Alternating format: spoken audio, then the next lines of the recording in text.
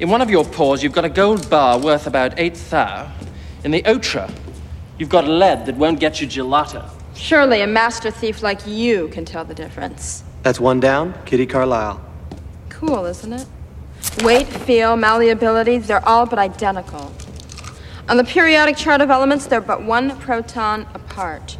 Great minds work for centuries to turn worthless into priceless. Alchemy? Alchemy is the business term of the 90s, my man. Minerva read about it in an airline magazine about 4 years ago. I dumped some lira into research, and Shazam! We come across a diary by one of Da Vinci's assistants detailing La Macchina de Oro, the gold machine for those at home. And the rest is about to become history. Would you like to swing on a star? Carry moonbeams home in a jar and be better off than you are? Or would you rather be a mule? A mule is an animal with long, funny ears, kicks up at anything he hears. His back is brawny, but his brain is weak. He's just plain stupid with a stubborn streak. And by the way, if you hate to go to school, you may grow up to be a mule. Or would you like to swing on a star, carry moonbeams home in a jar, and be better off than you are? Or would you rather... Hello, and welcome to Stuff We've Seen.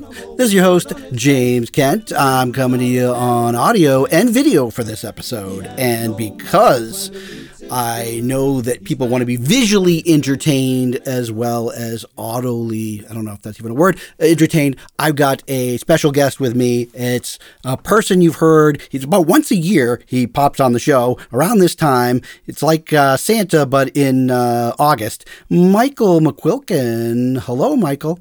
Here I am.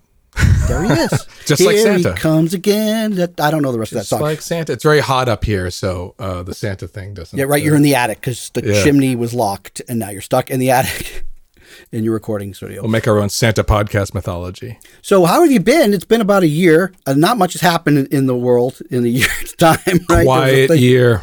That's what I'm going to say. Very quiet. Mostly harmless, to reference Douglas Adams.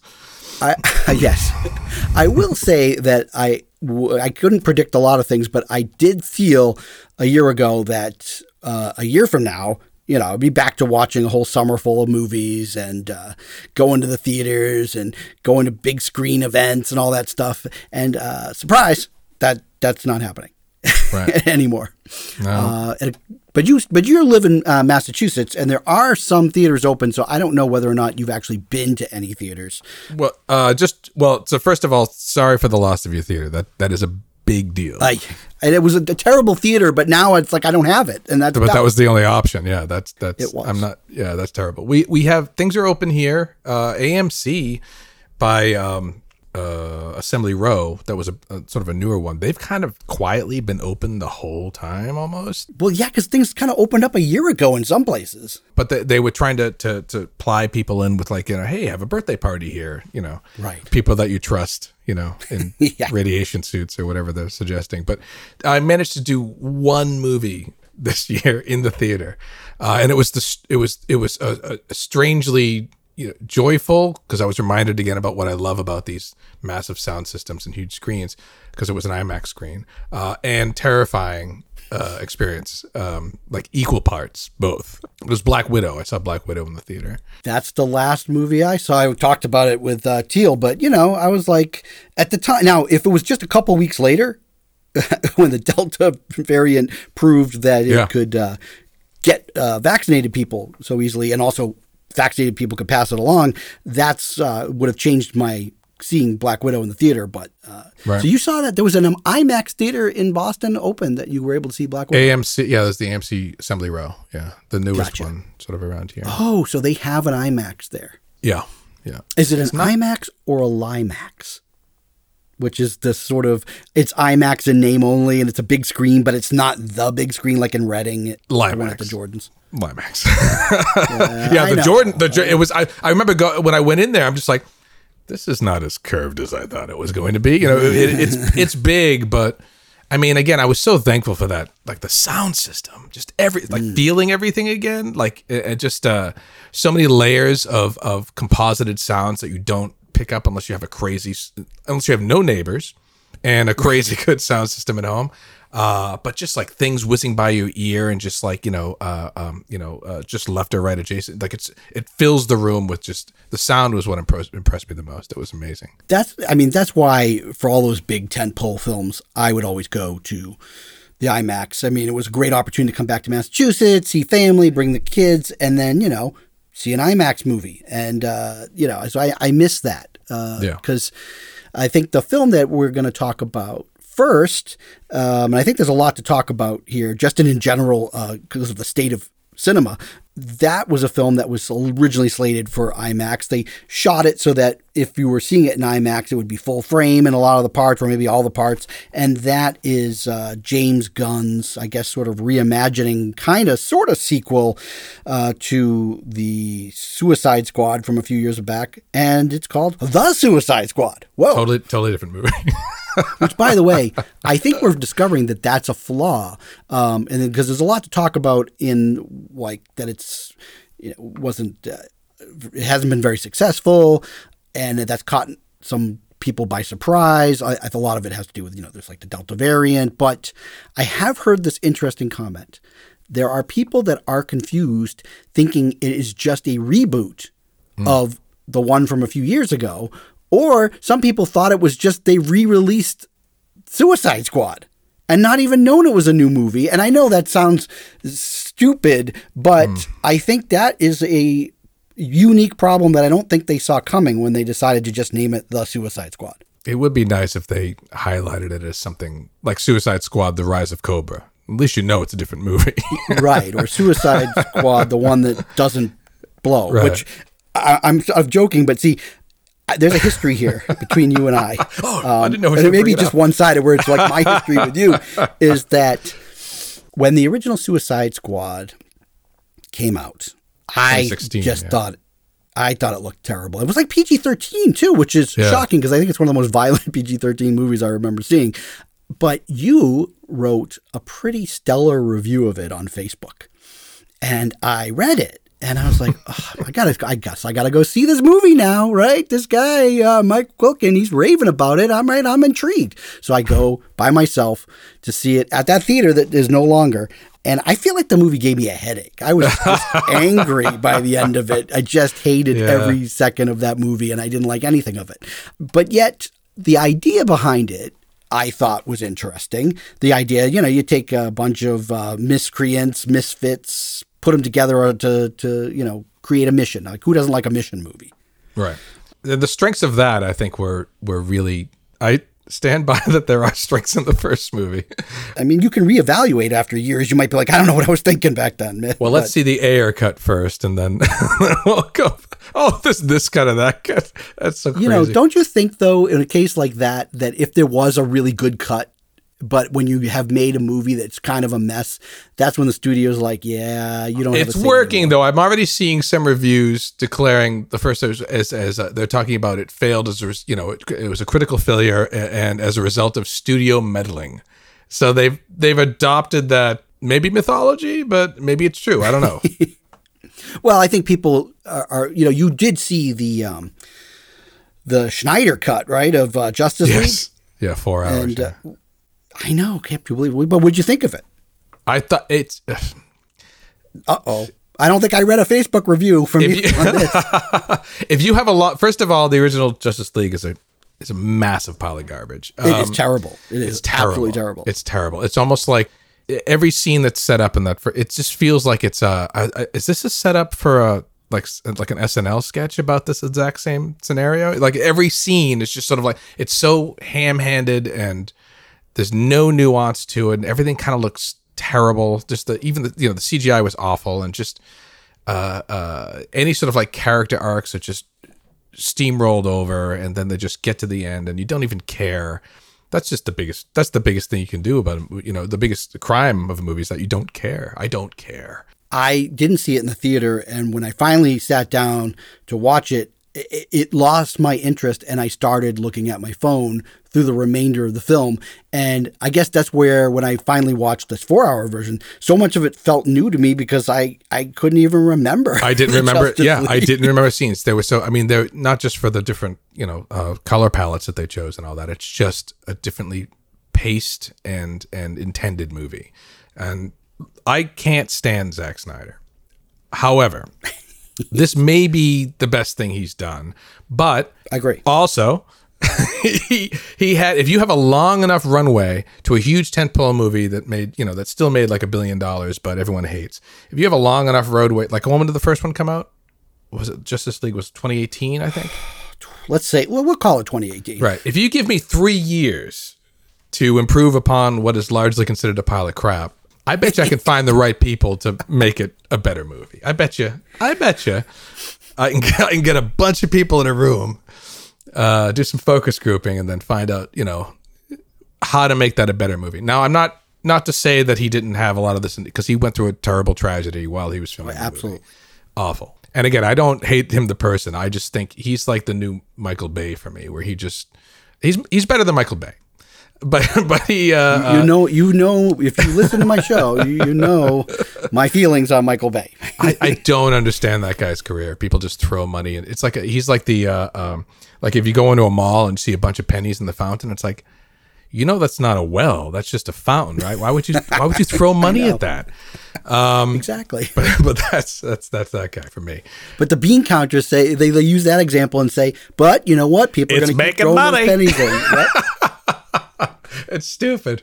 Yeah, but he's Bay's the worst. But Snyder, I'm glad he got to go back and make something that's, because he's more capable, I think, than Michael Bay as a I hesitate to say filmmaker. I'm gonna say loud cinematographer.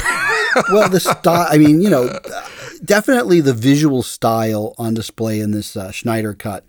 It was seductive and made it very interesting to watch. Again, I think we know that out of the two of us, you are by far the greater comic book superhero fan than I am. Yeah. But so anyways, the irony in all of this is that while it was a critical failure, the original Suicide Squad, it did pretty well financially. Yeah. And the new movie, which has been well received by critics, and I think the people who've watched it pretty much like it, it has obviously, for many reasons, it's a box office failure, and who knows how well it's doing on HBO, because they're not really releasing any numbers there. And what do those numbers even mean in terms of money? Like, how do they quantify if they've spent $180 million on a movie and then it shows up on cable or streaming? I still don't know how they verify and say it was worth the money. Maybe they're still figuring it out too. Obviously, with the Black Widow thing, they're not. There's no clear-cut plan. Sometimes they're just pulling triggers and just hoping that things work out for the best. Yeah, this new Suicide Squad, I thought it. You're right. I think it was. It wasn't enough, even visually, even in the ads. I saw there was so many analogs to the first movie, even visually. I mean, Bloodshot versus whoever Will Smith's character was. Will Smith, Sure Shot. I don't know, but people are like, did they replace Will Smith? Is a new character? Yeah, I mean, there's largely the same character almost, though. He's got the daughter, he's got the he's a sharpshooter, that can't be beat. He's in prison when we start. But now you're getting into, this is a movie for real comic book fans, and discovering that, one of the big question marks that I've always had is, I think there are a huge base of fans that became fans of Marvel Entertainment. Mm-hmm. And that was like, for the last 10 to 12 years, it grew and grew and grew. How much of a spillover that is into them diving into the comics and knowing every character and going, oh my God, they've included Javelin in the Suicide Squad movie or something. And that's payoff enough. They show up. Yeah. Yeah. And so now you have this rated R. The question I have, because I don't know, it's hard. I don't know whether or not this film is a success or not in terms of audiences coming to it. And I don't know, is it for the reasons we mentioned that people are staying away? Are they sick of this? Like, because of the pandemic and all these other things, is this sort of maybe dark, maybe sort of it feels like a mean-spirited, violent comic book. Is that not what people want to see these days? Well, maybe. I mean, yeah, I've long held the belief that, all right, so remember, like, when did the zombie thing start exploding? Like 12 or 15 years ago, maybe? No, 10 or 12 years ago. Was it 2010 or 11? The Walking Dead got Walking huge, Dead. and then spin-offs, and then movies, and then zombie. Even like that went across the board, super saturated. Like even indie films, everybody was just saying, "Oh yeah, let's embrace this." So that has to be a reflection of the culture at the time, right? Because and zombie movies for me have always been surprisingly hopeful. When I see them, it just means that like we have enough, we've steeled ourselves enough, and we have enough hope in the world at large that this isn't going to happen. So let's fantasize about what we'd do if it did happen. Like it's safe to imagine that. Like it's like that's a pure apocalypse. So now we have superhero movies, which are kind of there's an overlap there for sure, but superhero movies are everywhere, and superhero movies are fantasies for the powerless, right? So I feel like, and just coming from as a kid, I read comic books and stuff like that, and I was never more powerless than I was when I was a kid. The whole world was either out to get me or was just going to blow up because it was Cold War. But the superhero thing, it gave me hope that at least if I had some of these powers, or if I could put myself in these situations, how would I react? And, it's sort of like, it's almost like reality adjacent, right? So you can't deal with the real apocalypse that's going on out there. So it's reality adjacent. This is more manageable, even though it's just as fantastical as, like how would you survive in a zombie apocalypse, which is you would not. Nobody would. It's just eventually everyone's going to get eaten. But that's a superhero thing is safer to imagine in a world that you already think is on the brink. Like it's not like we don't have a lot of pathways right now to get out of this. So it's pure escapism. So that's always been my theory about like why ebbs and flows. Like I mean, post World War II or even during the war, comics were huge. Superheroes were huge. Yeah. It's kind of the dawn of a lot of the beginning of the superhero mythos. So I don't know. It's a loose theory, but it just feels like that. Just now that I'm older and I feel like I got enough.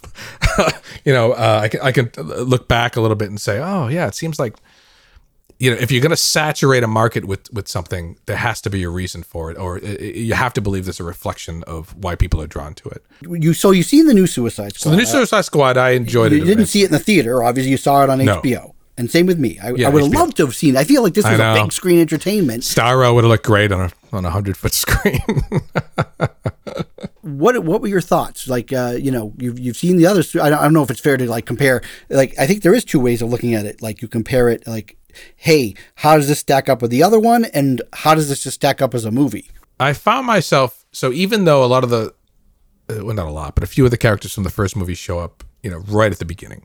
Viola Davis, who's great and super ruthless and sinister in this one. I love that she like really turned up the burner, like really, like legitimately, like just scary, really good. I mean, again, a testament. She's an amazing actor, but even though I saw characters from the first one, I quickly forgot about the first movie. I wasn't thinking about it at all throughout this whole movie. Even Harley, who's become this a much more interesting character than she deserves to be. I mean, she started as a fetish character for fanboys, whether people want to admit that or not.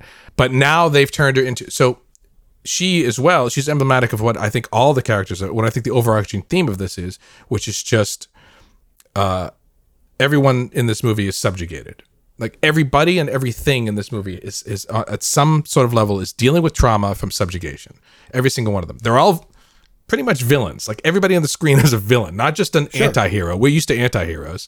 I've seen those movies, and this more of a redemptive sort of story.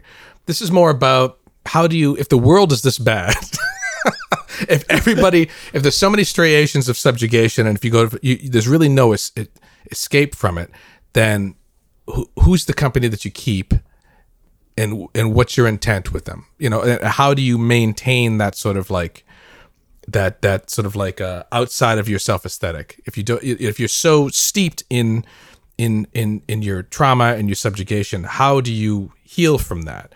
Not how do you become a better person necessarily, but how do you get outside of yourself and your own trauma and look up and who's there, and do you want that person to stay there, and what do I do about that? It's like a very simple sort of feel. Like everybody, like Starro, everybody has been taken advantage of, and they're all dealing with trauma. It's not just that simple sort of like evil versus good or anything like that. It's the most nuanced DC movie, if it's even considered a DC movie. I don't know. It feels like it's outside of that because of James Gunn's influence. It's a James Gunn joint. I think so. Yeah. One of the things that I liked about, because superheroes, I want to be in this case. I just want to be entertained. Yeah, and for sure. My oldest, he wanted to watch it. We wanted to watch it, and my wife, who we almost had to force her to watch. She didn't see the last one. She was very entertained by this movie. Oh, that's great. And instantly, this is one of those gut feel things. I knew within the first couple of minutes of the film, I'm on board with this train. And I think that's a tribute to James Gunn as a filmmaker, because he definitely has a style and a rhythm, the way he writes characters. And it's not that he's repeating what he did in the Guardians of the Galaxy or Guardians of the Galaxy 2. It's just the stuff that he's strong at, and taking these ragtag characters and the interplay. And a lot of times that stuff feels very forced in these comic book movies. Yeah. The dialogue's kind of stale, and they're really trying so hard, and the one-liners just don't work. Especially with DC movies. Terrible dialogue. But I think that's a tribute to, you got to get the right director who can make it work. Mm-hmm. And in this case, I think that's where James Gunn's strength is. He somehow, I feel like the movie's very gonzo. Like, it's just like taking whatever they give you in a superhero comic book movie, and he just ratchets it up and does whatever he wants. And I feel like for the first time, he kind of, people kind of felt that way about Deadpool.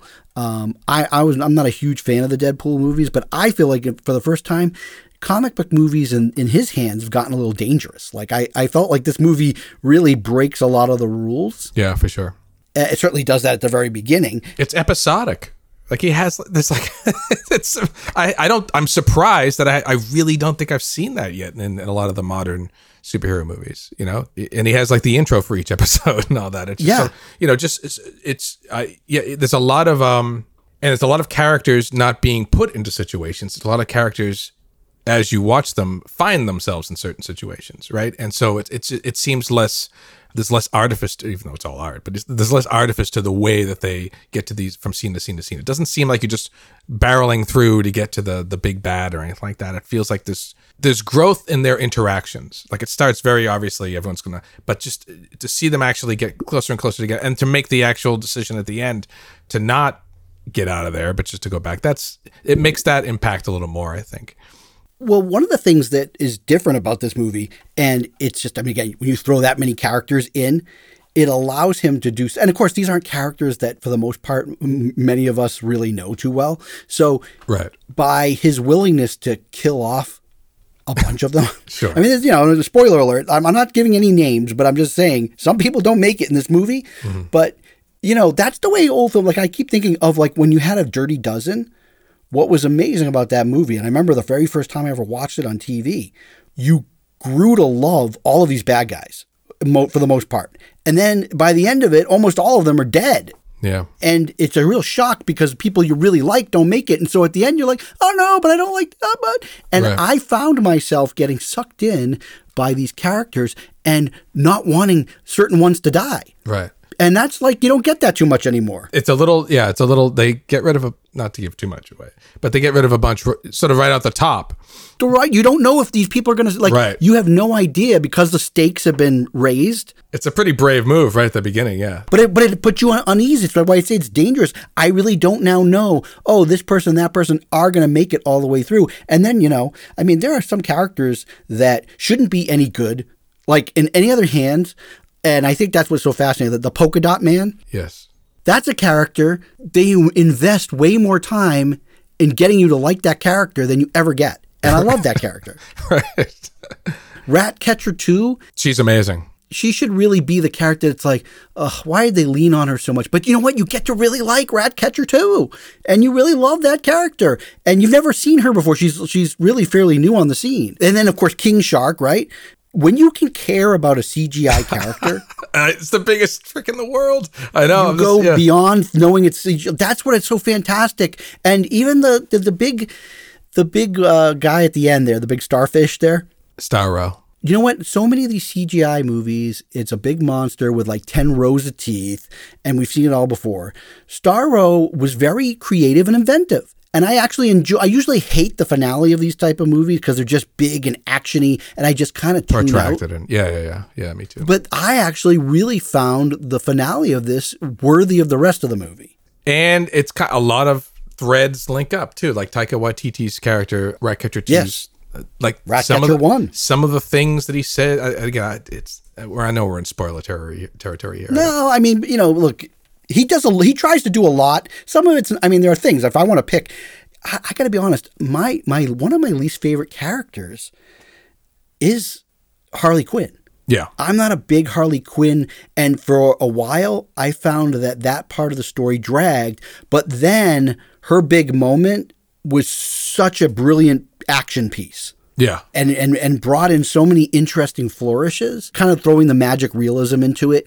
It gave you a window into maybe how this character is seeing the world. Yes. And so again, he's bringing filmmaking conventions into play within a DC, like a comic book movie, like that's where, you just went on at the beginning of this talking about all these thematic things. I just don't think many of these movies ever try to go that deep. Like Black Widow. I mean, come on. Was there anything real? To me, Black Widow could have been directed by an algorithm, as Teal would say. I enjoyed it. It's just what I enjoyed the most about it was the quieter moments where the familial stuff was fun. I think the back and forth between her and Florence Pugh was, it's just, long lost sisters. There was a sisterly nuance there that was just like, I know I've overheard sisters talk like that in the back seat of the front seat with it. It's really good. And for them to sort of like tap into that and just have that natural rapport, and to be able to translate it on the screen while, speaking in, Florence speaking in a ridiculous accent. And people say she stole the show. I thought she did a fantastic job. I really thought she did a great job. She took dialogue that honestly, when you read it on the page, you must have been like, I really have to make this stupid joke about the pockets. Right. Yeah. And I feel like that stuff is actually kind of poorly written. Yeah. But when you have a great actor who can elevate that to actually be funny, and that's what I think Florence Pugh did there. And she took the dialogue and, making the jokes about the way the stance. That, Scarlett. Yeah, like that stuff. It's very Marvel jokey, but it was done very well. So I give some credit to that. So, but I'm a little surprised that Suicide Squad. I'm recommending it highly to people. Nice, just as a great piece of entertainment. And again, we're stuck at home and I can't go to the movies. And this is the kind of, if anything, that's a sad. I look at some of these films and I reminisce, because I love seeing things on a big screen. Yeah. So when I watch the Suicide Squad and like me, I'll knock digital every time I can get it. But it's when a filmmaker does something unique with the digital, and I feel that his cinematographer Henry Braham, who shot Guardians of the Galaxy 2, I noticed this as well. There is this color saturation that I don't think is achievable the way that they shoot on film today, that he is getting out of the digital, that is very unique.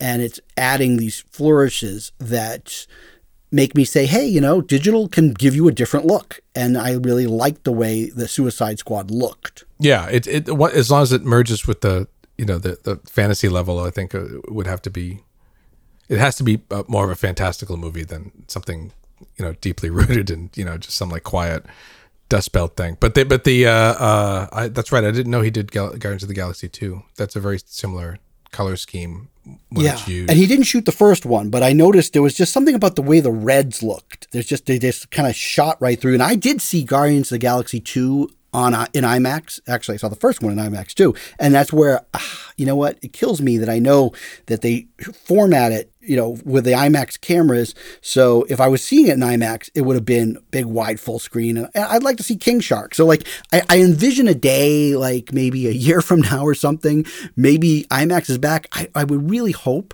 that when a lot of these theaters open, they consider doing some festivals of showing you some of the big films that they didn't get to show. Yeah. I would go see Suicide Squad in the screen in a minute. I know we have some drive-in options down here too, but it's just not the same. Sort of on a whim over the pandemic, I grabbed an Oculus 2, and I've never had a. Oh! I'm glad that I've been wanting to know how is it watching a movie on an Oculus. It's my favorite thing to do on it. So you can have all these virtual theater experiences. Like there's one that's on a starship that's just going, the stars going by, the star fields going by, and all that. And you can watch whatever you want. You can set up your own room and watch things from like live streams from Pluto or whatever. Like I jumped to this one theater that was just watching Rick and Morty marathon. So I just sat there and watched Rick and Morty for a while. Then there was one that was watching the X-Files, which is my favorite. Just being able to look around in a virtual environment. I mean, I'm kind of surprised that I'm not using it like every day, because if I was a kid, I'd be using it every day. If you're in this virtual environment, say you have it like set up like you're sitting in a movie theater, if you look left, does the screen stay straight? Oh yeah. So that's pretty wild. Your line of view functions the same way. It just maps where your head movement is, so you can move around. And what's nice about the Oculus is it's tetherless, so there's no wire, so you can stand up and look around and walk around. And when you talk, there's a microphone, and obviously the headphones are built right in, and the built-in microphone and ambient headset is fine. You don't need to have. You can have earbuds too if you want. But when someone comes up to you and talks, their mouth moves. And their hand, it maps your hand movements too, because you're holding two controllers. So it'll map your hand movements so you can gesticulate as you talk too. So it's it's a pretty immersive experience. There's if you tether it, you can tether it. It's a USB-C connector. If you tether it, I guess there's an experimental app you can use where you can up it to 1080p. Because I think if they get the quality a little bit closer, that's when I'm looking into like, maybe I got to jump into this virtual reality world. Yeah.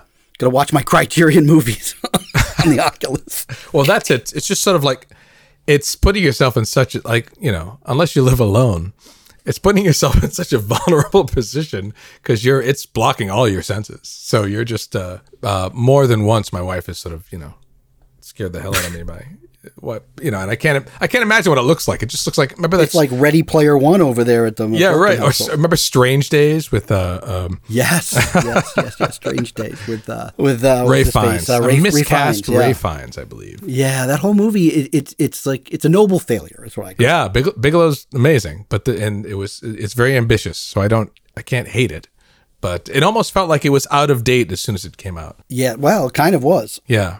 Okay, so we like The Suicide Squad. We recommend it. Mm-hmm. Maybe we won't talk about this too much because I have not seen it, but I'm kind of curious because I want to see it, and it sounds like you've seen it, is this Nicolas Cage movie called Pig. So for every 10 movies Nicolas Cage does that are just horrible, he does this one gem that the critics start saying, hey, this is really good, and that's the one that I want to see. So tell me about this Pig movie. So I grew up in a world where... In a world where you look forward to the next Nicolas Cage production. High school. Yes. Those were the days, eh, Alva?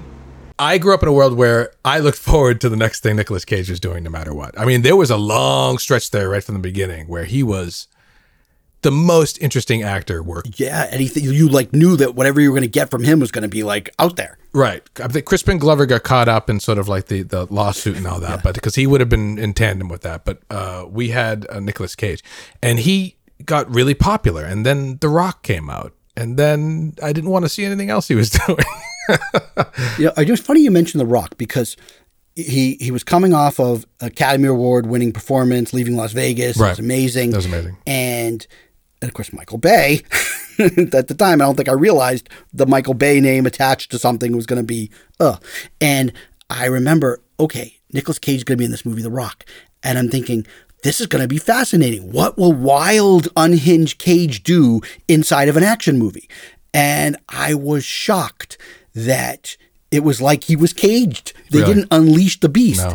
And he just did this other persona. And of course, then the money's really good. And he went on this other... I think he wanted to prove to himself that he could be a leading man in an action movie. And because that's a big check.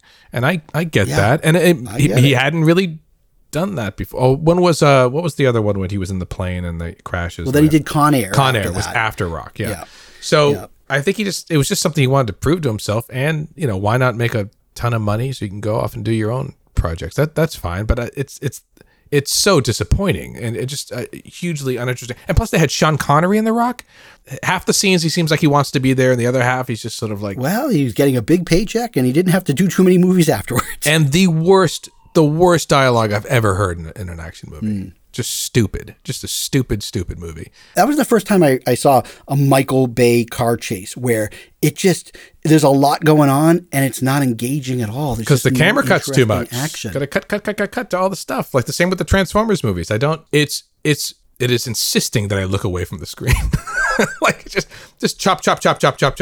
Teal and I hate him so much that we basically did a whole episode where we watched Six Underground and discussed it for those because it was so horrible. I was shocked at how bad a movie that was. Another terrible dialogue movie. Terrible dialogue. You watched Six Underground? Yeah, because pandemic. Right. Honest to God, I think that's exactly why I watched it. Can I tell you an embarrassing story really quick?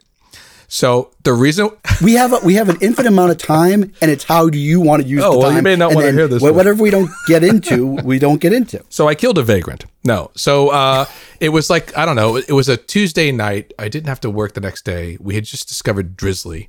So so we had like a box of wine probably sitting around, and I was trying to get the Criterion channel, and there was a problem with my credit card. So that's the embarrassing part. So that's fine. So I was so frustrated. I saw that Six Underground was available. I'm like, all right. It was almost like a mouthwash, just sort of like I just want to. I was all ready to see something with actual legs and with some sort of artistic merit. I'll just watch this. So you went the complete opposite way. Complete opposite way. I'm gonna punish myself. Almost just self-flagellate myself with another Bay piece of crap. Mm-hmm. And I did. So that's what happened. So that's how I saw that movie. And I don't know if I made it through without fast forwarding a bunch of it. I don't remember the ending. I remember there was a big outdoor aquarium. I've seen it twice because I don't remember what happens at the end. They set it up for a possible sequel, and then Netflix has said no, which basically means after whatever happened in the initial couple of weeks, nobody's watching that show. Plus, it also had no buzz, and that's a whole nother thing. That's tying in what I'm experiencing with the pandemic, and I think that filmmakers are going to have to think about these things differently. Is the studios want to have people just streaming at home? These movies are always set up, especially these tentpole films, to set up with these jokes that only work if you're in a theater with a whole bunch of people. Yeah. It's all designed for the crowd appeal. For sure. When you don't have that crowd appeal, and it's just some of those things land like a thud. I tried watching some stand-up. Some Zoom stand-up. Sorry, I just felt bad for the person doing the stand-up. Even if the jokes were clever or good, there's just you're waiting for this. It's like 2, 3 beat. Wait for the beat. They couldn't hear you heckle them. Right. I just typed it. They read it later, I'm sure. But yeah, I mean, sometimes watching a big stand-up special, because we used to do that as kids, watch it on HBO in like the 80s or whatever. Hilarious. That could still be good, but I don't go searching them out. But what about Pig? Tell me about Pig and Nicolas Cage. I loved Pig. So Pig made me want to, look forward to the next Nicolas Cage movie. So this was what you want out of it. Yeah. This is a nuanced performance with there's some bubbling. I don't want to say bubbling Cage, but it's him. It's restrained. It's lovely. Mm-hmm. It's not what I expected. I don't know. I think there was some marketing push here or there, maybe intentionally or not, where it's just sort of like a ominous, like a John Wick type thing. Like this guy's been wronged and he's going to get his pig That's back. Been popular lately. Right. The ordinary man becomes the extraordinary. He has a secret career that gets exposed after someone kills his pig or his dog or whatever. Right. And I enjoyed Nobody too with Odenkirk. I love anything that guy does. But yeah, I was expecting some more of that. And so it's my fault that I went in thinking it was going to be a little bit that. So at the beginning, I was a little put off by the sort of like the slow, deliberate pacing. Mm-hmm. But it kind of pays off throughout the whole movie's great. It's about, he's basically this hollowed out ghost of a person that you don't know anything about. And the real joy in this movie is how they reveal more of his past through the interactions that you don't expect are going to happen as he goes on this quest to ostensibly, get his pig back. And it allows for certain moments of just like, is this guy going to blow up and flip the table and kill somebody? There's a couple of those moments. Right. as soon as that happens, you're almost embarrassed because it's more of that, like the outside influence, I think, of all these action movies, like trying to impose, like to expect the next beat. But it's just, once you finally get into the rhythm of the movie, for me, it took longer, I'm saying. So, but once I finally got into the rhythm of the movie, it's just, I mean, I kind of loved everything about it. I just fell in love with it. It's on my radar screen, and you're the first person that I know that actually saw the film. I loved it. Yeah, it's You wrote about it on Facebook. That's how I knew. I was like, I didn't read it too much because I'm like, he seems to like it. It seems to be a rave. I want to talk to him about it here. Yeah, I don't want to put too much in there because there are. Yeah, do you find if you review something on Facebook and you love it, it's the haters decide, even your friends, like people just want to tear something down. You write something that you really love it and they're like, this is terrible. What do you mean you liked it? But yet you could write something sucks and nobody bats an eyelash. But as soon as you say you really like something, the wolves come in. Yeah, I'm not on Facebook a lot these days. I will post things I post random stuff and then I will post. I'll post a review of something, usually in the moment. After I've seen the movie, if I'm still moved by it and I'm still sort of swimming in the post movieus of it, I'll usually write the review there. I'll just it just starts. Yeah. Because I want to be able to articulate what I'm feeling about it, and I don't want to forget that. Because a lot of just these days I don't remember what I did yesterday. Because you don't post very often, and when you do post something, that's when I'm like, oh, wait a second. Mike's coming in with a review here on a film that I was interested in, and now I gotta see this film. So I mean, to me, I can't wait to get a chance to watch this Pig film. And it's not, again, I'm like you. I live for a good Cage movie, and I really liked Mandy, and I liked the Colorado Space movie that he did. This one, I think they were so close to me falling back in love with Nicolas Cage. I liked them. I thought they were both a little. I think the endings of both of them weren't great, but I like Mandy. As I recall, Mandy's more atmosphere, it runs out of a little steam, but there's a great ride in that movie. Great soundtrack. Yeah, great cinematography. Yeah, it's a beautiful movie. Yeah, this one is this is his next level, I think, where he's sort of like really getting back. Like you could tell he really cares about this movie too. See, there are people listening. There's a new recommendation. If you happen to be in your theaters and you're dare brave to go to the theaters, you can see Pig maybe, but also look for it when in the streaming somewhere, because Michael McQuilkin says you'll love it. I know it's always, that's what I like about this show. If somebody doesn't like something I recommend, they can always write at feedback@stuffwe'veseen.com, but I'm never going to be like, I don't know if I should tell people I like this or not, because they may not like it. Well, I don't care. I like it, and that's enough. Yeah. So, I mean, Agreed. One more thing about the reviews. Once I write a review, I'm galvanized. Like I don't care. Like I read, because it's so clear what I liked about it. I've captured it in that moment. You can throw whatever you want at me, and I don't think anything I wrote is going to jive with what you're saying, because it just wasn't for you, it sounds like, so I don't care about the negative criticism, or people, for the sake of just being another voice on the internet saying that they don't agree with you. Or you like to put it on the IMDb. Right. You ever see those reviews, man? I always love that somebody, like, if they hated something, they take this time to write about how awful it is, but they're just never good at writing reviews like these. But this is their forum; they get their opportunity, so they're writing it. I wrote one review on Internet Movie Database, and that was for Red Belt, and it was right after I saw it, and I really enjoyed it. It's a few paragraphs long, and then all the other comments were just, this movie sucked. Okay, thanks everybody. I think that's kind of amusing. If I see a film and it's horrible, I may go to see what the reaction is on there. But otherwise, I'm always shocked at like how poor people's grammar is. I mean, I'm no grammatarian, but I can form a few sentences together. Okay, so I'm definitely going to look at Pig. My next thing, and maybe this is going to be brief, I don't know. I'm curious about it, is another thing that you would post on Twin, not Twin, I'm sorry. I'll say this again. Another thing you had posted on your Facebook is there was a time where, I don't know if it was during the pandemic, that you were maybe online, you have a friend, and you guys were either gathering together virtually or something, and you guys were watching Twin Peaks. Oh, yeah, right. Is that correct? Yeah. Yeah, my friend Mark Troiano. I just love this idea that you were bonding with a pal, and you made it a point to get together. Again, I think it was virtually, right? Yeah. We just started meeting up. We're on the return now, so we just started meeting up at his. So you're still doing it? Yes. Yeah. got through season 1 and 2. And had you seen The Return before? Yeah, The Return, I watched it as it was the last appointment television thing I think I ever watched, right? Because it came out weekly and at a certain time on Showtime. Yeah, it was prior to me doing this show, and I only wish I was, I wish it was on while I was doing the show because I'd be talking about it all the time because I just fell in love with that thing. It's singular. There's nothing like when with Lynch with all of his powers and just letting scenes like bleed out, just like not, and just sort of like this uneasiness, just trying to find, desperately trying to find like a pace or a flag as to like what the next moment is going to be, but then you just let go of that, and it's just amazing. It's an amazing accomplishment. It's 18 1 hour or 45 minute to an hour episodes. And I don't think I've ever seen anything like it. Yeah. It is absolutely, I've never seen, I mean, within the series, there are moments that I've said, oh, I've seen that, but like just the way it even starts, the first 2 episodes, that's like, it's like, what is this? And then of course the very famous episode, I think it's like episode 7. I mean, The Birth of Bob.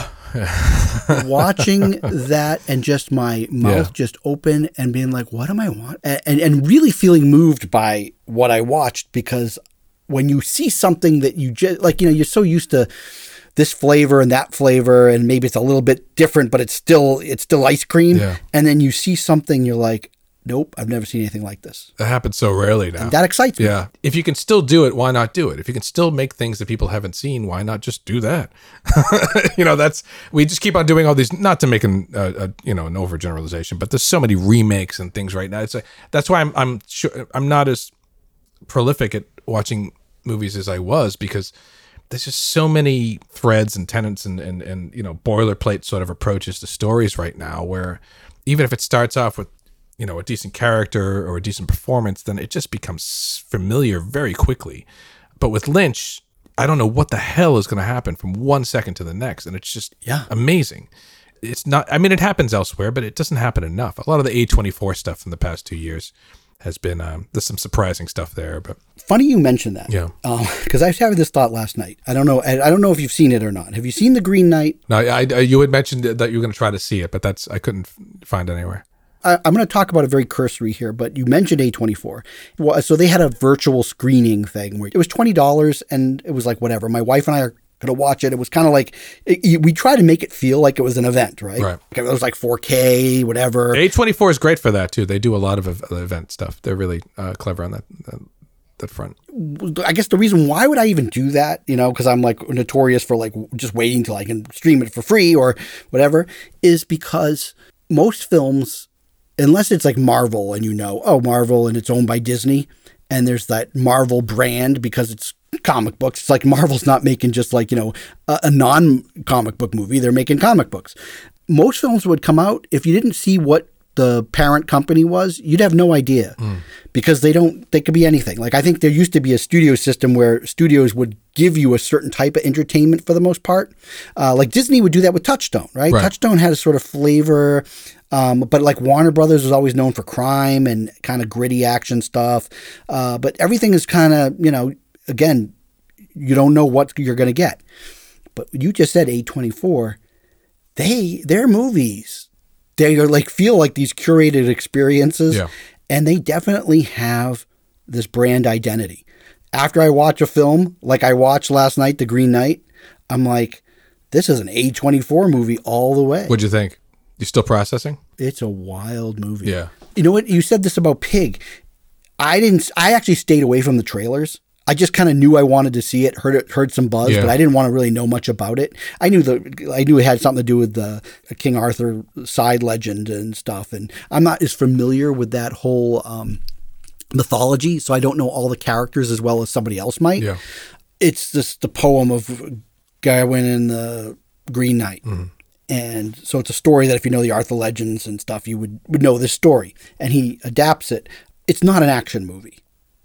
It's a weird journey, and it's this visual experience, audio and visual experience. There's not a ton of dialogue in it. Dev Patel is the lead guy, and he doesn't really even say much. He's a very passive character going through this journey. So it's a hard movie to recommend to everybody. You know, there's certain tastes that people, I could see someone going, that was the worst, most boring film I ever watched. That's just how some people go. It is so unique with the visuals, the style. Director David Lowery, this is, I guess it's a movie he's been building to because he has got a singular vision. He's done several movies. He did A Ghost Story that is not the Ghost Story from 1980. It's the one that had Casey Affleck in it. He's just got the sheet over him the whole time. He's got the sheet over him. He did a new version of Pete's Dragon a few years ago, which is like totally like an interesting kids movie. I saw it with my kids. I've heard that was smaller. I've heard that was a it's not like it's not. It definitely has touches of an artist. Yeah. And I did this movie called Ain't Them Body Saints, which is I don't know if it's still on Criterion. It was, and Robert Redford movie Old Man and a Gun. About a bank robber. So he's very eclectic. This film is almost like, where did this come from? I think if you like fantasy at all and adventure, I mean, you know, people who like, say, the Lord of the Rings movies, but maybe a slower pace Lord of the Rings, this is a really cool movie to check out. All right, that's good. I'm glad it's just not Excalibur 2. It had a little bit of an Excalibur feel to it. Which has some surreal moments in it.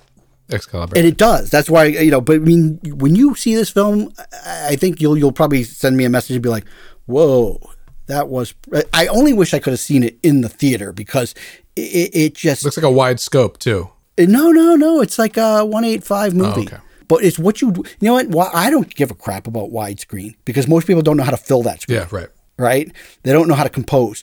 A really good director can compose imagery in 1.85 and you get really drawn in. It is probably one of the more gorgeous films I've seen in a long time. Oh, all right, I'm down to see it then. I'll see it tonight, I think, if it's available. It's really I liked it. I liked it a lot. Well, that's okay because now you know what we've been talking for a while, and that gives us enough time for this last segment that I've been really wanting to get to.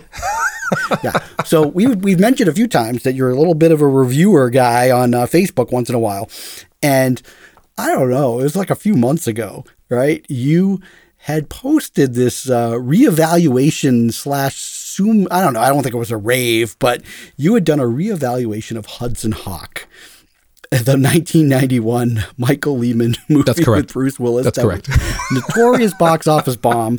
I mean, it wasn't like, it didn't, you know what was the notorious box office bomb was the other Bruce Willis movie, Bonfire of the Vanities. And there's a really good podcast focused right now about that called The Devil's Candy. Oh, yeah, I just saw that. I subscribed to that, yeah. Yeah. Oh, it's so amazing. Yeah. I've listened to every episode. Did you listen to the Siskel and Ebert one? Siskel and Ebert? There's a Siskel and Ebert podcast that just covers that. It's more of a documentary style. Just covers their history. I'll send you a link to it. All right, so I'm I'm making a note here. Siskel and Ebert podcast, but it actually didn't do like the worst, but it was an overblown movie, and I saw it a couple of times when it first came out. I think I saw it once in the theater. I was working that summer in college, and then at the end of the summer, I went to the drive-ins and saw it with Terminator 2 because we thought it would be fun. That's a strange mix of... That's a strange maybe the same studio or something. So we thought that would be fun to make fun of the movie. And Hudson Hawk, it really it wasn't even enough to like make fun of it or something. And then I think I might have caught it on cable a few years later. I haven't seen it in years. But when you posted that, I was like, are you kidding me? I was so like, all right. I'm like, is this a movie that has to be reevaluated? Do I have to watch it now? And I was going to watch it, but I couldn't find it. And then the other day I noticed it was on HBO Max. So I'm like, and you watched it. I got Mike coming on the show and I don't feel comfortable taking him to task on Hudson Hawk unless I rewatch this movie myself and get some feelings and thoughts on the matter. Mm-hmm. And I have rewatched the whole thing, and I have not changed my opinion on this film. You were supposed to change your opinion. No, I did not. My reevaluation is the same. I am struck, but I have like a lot of opinions on what I think is the deal with this movie. And I actually took notes. This time I took notes throughout the film because I think that if you take, on a movie like this, if you take notes on the things that are just so horrible and offensive, then you don't forget about them, and then it becomes irrefutable evidence that this movie is horrible. Yeah. Sorry. Fair enough. This is not fair to do at the end of the show. Being responsible. I feel like it would be bad to lead you on a path of you telling me why you think it's so not so good, but why it's worth reevaluation, and then me like hammering you. So instead, I will say that the biggest problem that I see with the movie, and it was shocked because I'm looking at it, and I had to ask myself early on. I had to stop, and I said, "What is the rating on this movie?" It's rated R. That's weird. The problem is, and that's indicative, by the way, of how mismanaged this whole production was, is that Bruce Willis, for the large part, he was successful in the Die Hard movies, and he made rated R entertainment. So I'm guessing they thought, well, if it's going to be a Bruce Willis movie, action, someone's like, if it's got to be rated R, I guess. Because this is a 1986 PG-13 movie that is wrapped up in an R-rated 1991 overblown bubble. That's an interesting way. It's not a. It's a PG-13 movie aimed at kids who are like 13 in 1986, and yet it comes out 5 years later and it's rated R. And nobody like rated R audiences, because I worked at the movie theaters back then. Those are like people going on dates and stuff. Yeah. This was too silly for a rated R movie. Yeah, I agree. And that's really what happens. I think it was the Catholic Church stuff. They probably saw it as blasphemous, so they just said, "Oh, nope. You can't have a cross be a communication device." You would think so, but the thing is that there's actually some violence, which of course never seemed to have stopped the ratings board, but they use the F swear. And of course, we're adults, right? We don't even pay attention when a movie says F. Like, I don't even pay attention because I could give a crap about the F swear. Certainly not in Revere, where I saw this movie. Yeah, you're allowed to say it like maybe twice, I think, in certain contexts in a movie. They're swearing left and right. And so content-wise, they were not concerned about that. And that, I think, was above anything was a rated R. But see, if I was a producer, the one thing I would rein in and say, you know what, guys, we have a movie for teenagers, but it's an action comedy, but it's not Lethal Weapon action comedy. Yeah. So we got to make this thing PG-13. You want to do whatever you want, Bruce, because it was his baby. It was his story idea. He brought it to the studio. Joe Silver was involved, he's kind of like the producer version of Michael Bay, right? He did these overblown films. That's already, I think, its first big mistake. Yeah. And then it has opening narration by like the he only lived a few more years after this, but the guy who narrated Rocky and Bullwinkle. Oh. Was the narrator. I didn't know that. Yeah, I'm not going to go tearing a movie down when I'm going to find out everything that I can. So it starts off like in Da Vinci's times, right? Because it's set up a little prologue, and there's this man on a horse coming up, and it starts narrating, and then basically he makes a joke that the man on the horse has nothing to do with this movie. Thud. I'm like, these bad jokes, this is what's going to be. But it's also setting up for a little bit of self-awareness. And you know.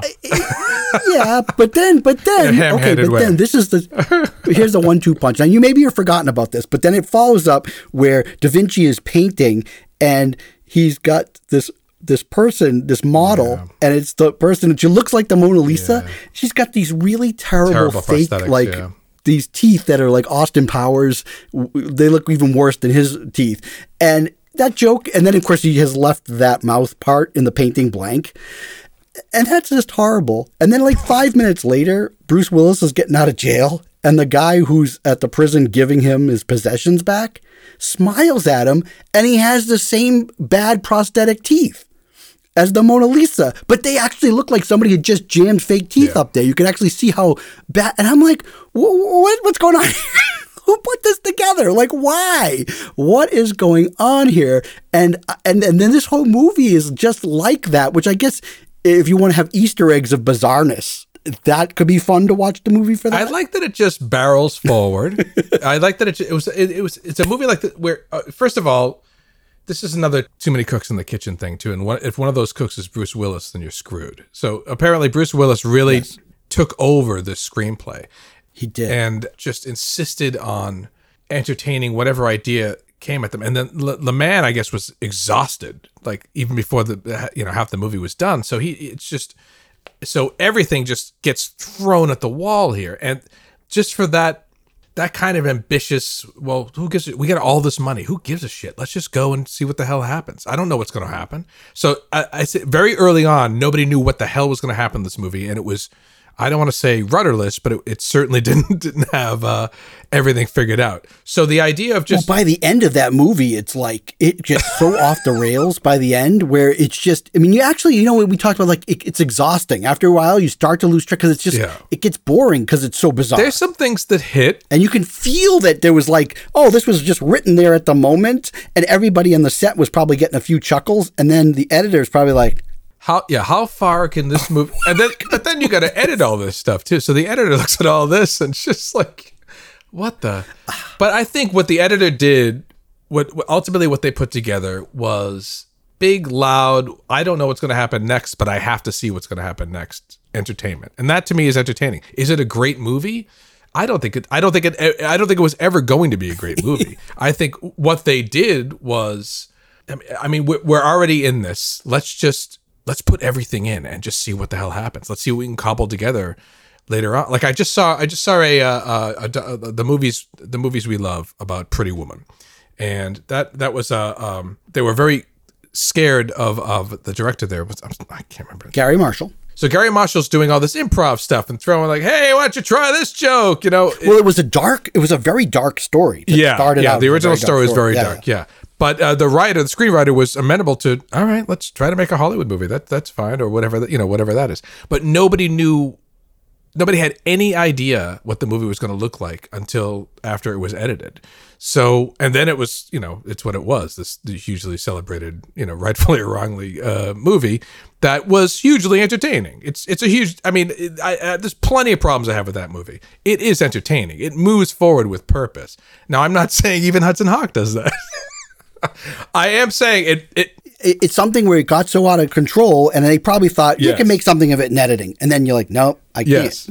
Well, like there's like the CIA, but there's a momentum. The candy bar names. That's just not. So you're laughing. You think it's funny? I don't think that's funny.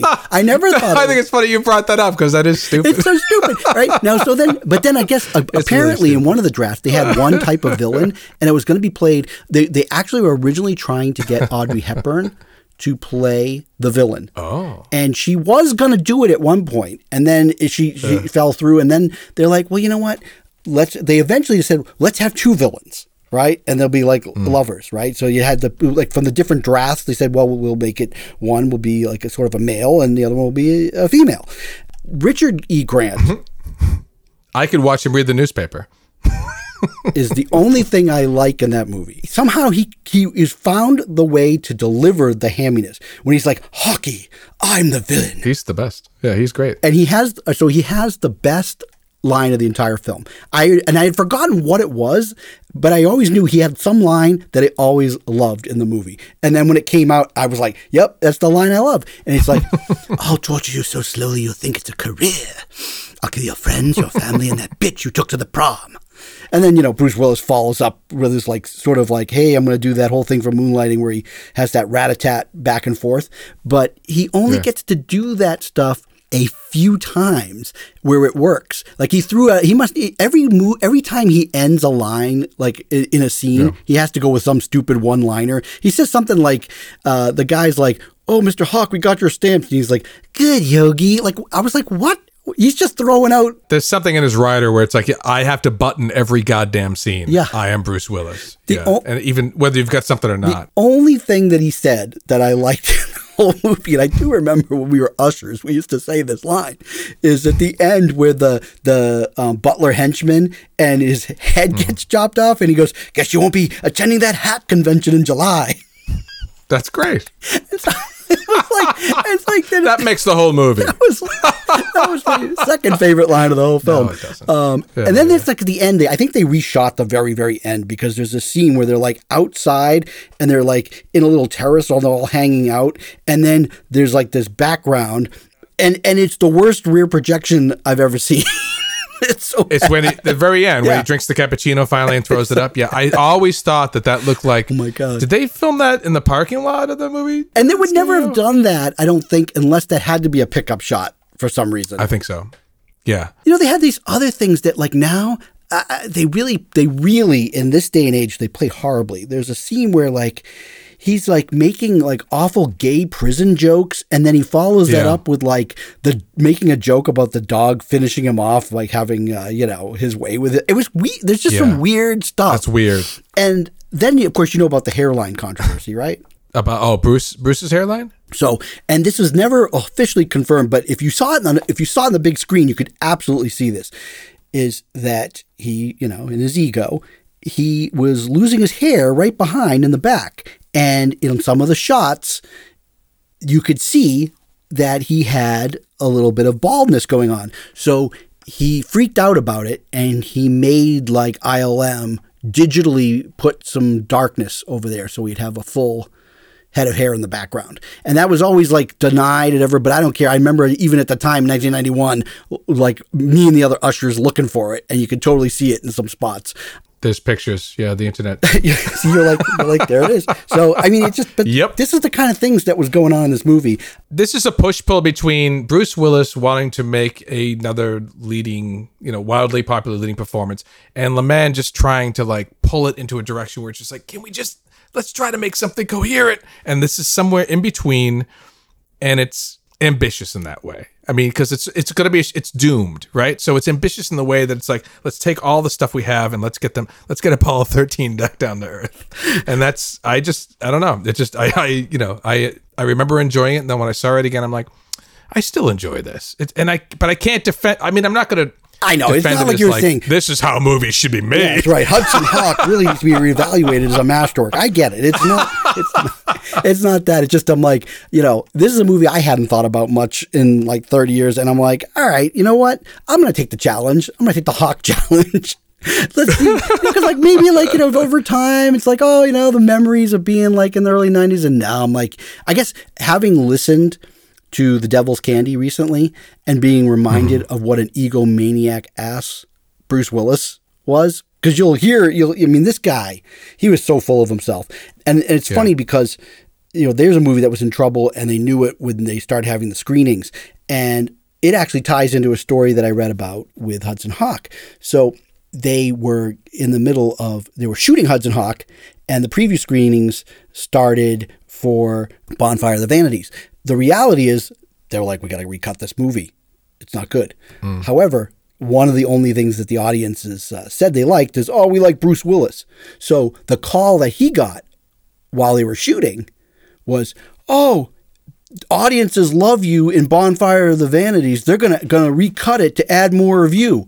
So he's looking up and he's like, see, I know what's what. We're going to put more of what I'm all about into this movie. And that supposedly is another thing that set this movie off on a bad course. And then, of course, we know how Bonfire of the Vanities ended up going. I can't remember a single frame of Bonfire of the Vanities. I know I've seen it twice. It's probably 2 or 3 times. Yeah. I couldn't either. So I rewatched it when we were doing our Brian De Palma episodes, but we kind of like thought we'd do another Brian De Palma episode. We never got to it, but I continued watching the films. And so I watched it and it is just a misfire. It's a film that, like, there are some of the trademark De Palma shots and the way he puts scenes together, they just don't look like they belong in that movie. And it's so miscast. And if you listen to The Devil's Candy, you'll really understand that the project was doomed from the decisions at the start. Tom Hanks was the wrong character. All of the things they tried to do to tone down the novel, and every decision trying to make it some kind of like, hey, we need to make sure it's an audience picture, which it was never going to be. It set it on a path that it could never recover from.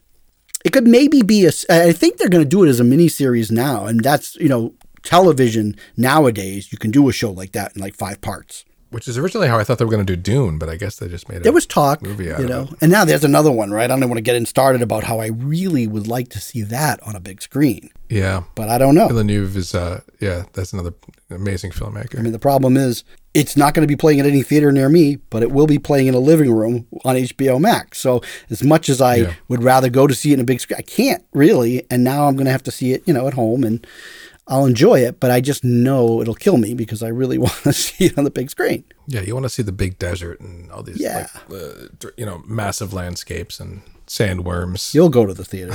You'll don a I'll wear the Oculus suit while I'm seeing it, and then we can stream it. in 720. Oh my God. I know. Technology. Well, they're going to have to do something because if I can't go to the movies anymore, I'm going to need the best home presentation as possible. Yeah. I'd hold off for the Oculus 3. That'll probably It'll be virtual IMAX. That'll be how they build a partner with IMAX. The bandwidth is the compression because it's all coming over your wireless, right? Yeah. So that's why, if you're tethered, you can get more bandwidth out of a plugged-in connection. So if you don't mind that, and certainly if you're watching a movie, it probably won't be that bad. Well, I'll set up my 5G router and put them right next to it because I know that you can't go too far from a 5G. Proximity. Yeah. Yep.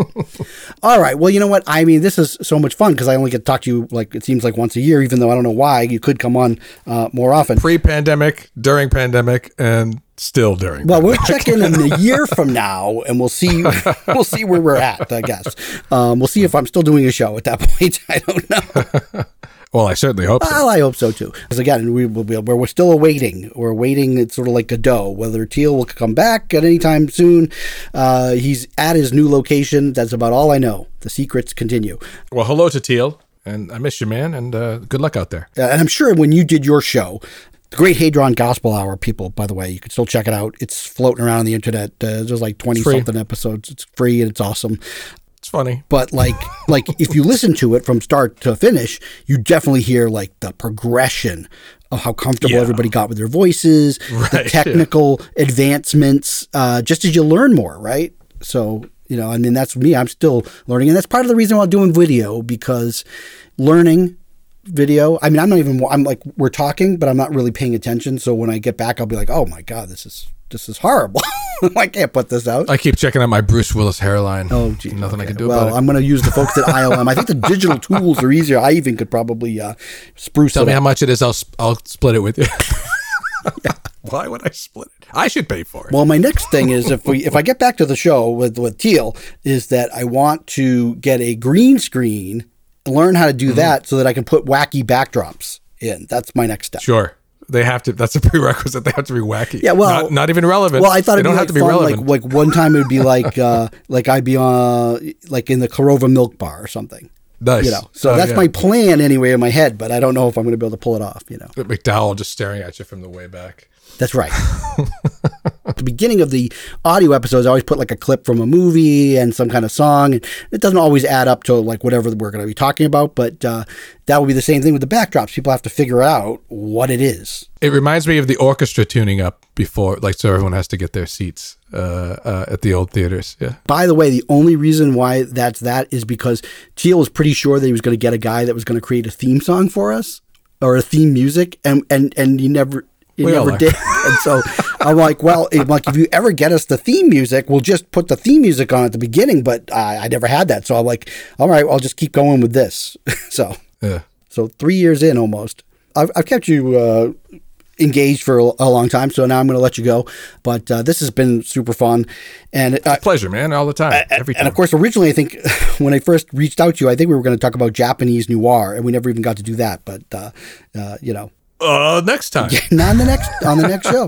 Because that's not going anywhere. Those Yakuza films they'll be around forever. That's right. And there's some, I thank again Criterion for putting so many of them on. They're really, really cool. Yeah. But I really do thank you, Mr. Mike McQuilkin, for coming back on to do this show because it's just fun actually to just hear different perspectives. Everything's a different kind of vibe when I have a different guest. And again, if I didn't have like you and I didn't have Bill, we wouldn't have a show while Teal was moving. And so, I really firmly believe that if you don't have a show for like 6-7 weeks, people kind of are like, oh, they're not doing it anymore. So they go away. So, I like to try to have something for the people. Content's good, but, good content's worth waiting for. And that's what I think. I think the people are like, whoa, I didn't know. We got 5 weeks of film noir, and now we got this. This is awesome. It was fun to talk about something else other than film noir after doing it for 5 episodes in a row, even though there was some magic in just focusing on a genre like that. You kind of can see movies differently. So I'm looking for the bad box office bonanza movies like Six Underground and Hudson Hawk and focus on those. And maybe I'll get something new on Hudson Hawk the next time I watch it. All right. Fair enough. But see, you threw out a challenge and you didn't even know it by putting it there. It's like, and I love that. I don't care what the movie is. I love challenges. Just by opening my damn mouth on Facebook. I'm inviting So if you haven't seen Hudson Hawk, get ready, people. If you're like, I got to check out this Hudson Hawk movie. You don't, but if you do, it's on HBO Max, and you can see what the early 90s were about. Because I know some of you out there that listen to the show are youngsters and haven't caught up on your filmographies. So blame Mike if you don't like it. It's what your dads used to watch for big, stupid fun. And just look at the background stuff. It's like, oh, I used to have that towel. Hudson Hawk, they spent all the budget on Bruce Willis, and then who do they give you? Like, well, we're going to give you Danny Aiello, and we're going to give you Andy McDowell. These are your other choices. He's a strong presence on the screen. Well, you know what the funny thing is, though? And the reason why it's an R rating, probably. Danny Aiello, the scenes with them together, which I guess that's where it started. Like all the stuff about the songs and during the capers and stuff, that was stuff that kind of got written up because it was a little bit more straightforward, like, caper movie before. Yes. The stuff between him and Aiello, because they were friends. That's how he got cast in the movie. They were like friends when Bruce Willis wasn't really, was kind of kicking around, struggling actor. They're actually a good combination together. Like their scenes work. I think that carries through the whole thing. When they're all numbed and they can't move their arms or legs, that's a good slapsticky scene. Yeah. Not bad. I think the movie, if there's going to be if what others consider a jump the shark movie and what I would consider a where's this going moment, would be as soon as he falls out of the ambulance on the gurney and drives to the highway chase. Right from that point on, it's totally another movie. I had the notes and I was like, you know what, I'm not even going to go there. But the Brooklyn Bridge scene, which I'm sure they thought was like, he's on the gurney and like somebody throws, like this woman throws a cigarette out of the window and it lands in his mouth. And then he's like, ooh, menthol, throws it out. Like there's like, oh, it's a one-liner to get. Before that, she pulls up to him, not to offer help. She pulls up and goes, hey, are you going to die? Like that's the line. It's not funny. And it's like, they're like, okay, what else? Oh, wait a minute. He has to go through a toll booth. So he digs out a bunch of change, puts on the gurney, and he goes, and he throws it, and then he's like, yeah. And it's like, no. I think that was the filmmaker saying this change was the previous tone, and now we're cashing it in for whatever the hell tone the devil may care. I think that Michael, was it Lehman or Lemon? I don't know. I think it's Lehman. Yeah. I feel like Heathers, right? I feel like he directed this movie the way that Tobe Hooper directed Poltergeist. Not a lot. Yeah. He was basically usurped and the name stayed on there, but it was not his movie any more than it was Tobe Hooper's movie in Poltergeist. All right, well, look it. Now I think I've got enough content for 2 episodes. So if you get 2 Mike McQuilkin episodes, know that I had to cut it in half. And I'll just do my own little fake ending. I'll wear the same shirt and stuff. But anyways, this has been super fun because again, it's just fun to get to know somebody via the internet waves. It's just, who has questionable movie taste. Yes, it is no. I'm just kidding. It wasn't an indictment on you. That's going to go back and go about my movie tastes. Hudson Hawk. The way I did. Hockey. I'm the villain. And it was great because he was coming off of How to Get Ahead in Advertising, which was so great. And of course, then a few years before that, Withnail and I. And then after nobody knew what to do with the guy. And he seems to be having a renaissance, Richard E. Grant. Yeah, he just showed up in that Loki series. Which, you saw the Loki, right? Yeah, we could talk for hours about the TV about series. No, I don't know. I mean, versus the. I kind of liked it, but then I also didn't like it because it falls into all I don't hate any of them. I mean, I know. Right. But I like Owen Wilson. It's the same thing they do with the. I could have watched him and Owen Wilson sitting down and going back and forth for hours. And we had so precious little of that. Yeah. It just kind of it was more of just there's a lot of walking around. It's just a lot of getting from one place to the next. And a lot of them saying, who do you think's behind this? I know. Well, that's the thing is it started off thinking it's it's going to be an Owen Wilson and him talking tete-a-tete every week and it's going to be fun. Yeah. Then suddenly in this only precious 6 episodes, the 3rd episode is it's almost like a bottle episode. And I'm like, oh man, this is not turning out the way I thought it was going to turn out. And the actress that they got for the alternate universe Loki is amazing. But she's squandered here a little bit. Yeah. Because she's in one of my favorite series of all times. It's Flowers. Have you ever seen Flowers? No. It's a TV series. It's a BBC production, I believe, but young director. He's working on a lot of new stuff too. But it's called Flowers. Okay. And there's 2 series, but she plays the daughter of this dysfunctional family, and it's very dark and very funny, and it's absolutely worth it. It's only 6 episodes per series. Yeah, I had never seen her before until Loki. And she grew on me. By the end of the series, I kind of liked her a little bit more, but it was just, I don't know. It was just, again, it was a Marvel. It was like, again, we're in the pandemic, and anything new that I can watch that I'm interested in is great.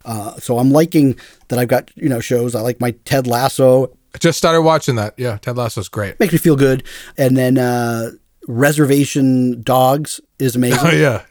That's Taika Waititi produces that? He does, and it's such a smart show. I saw you post about that. I'll have to check that out. Really, really fun. And you know what? My oldest son, we're discovering, he's got very specific tastes. Sometimes he just doesn't, he likes to be on his little phone up in his room. He doesn't really want to watch shows with mom and dad.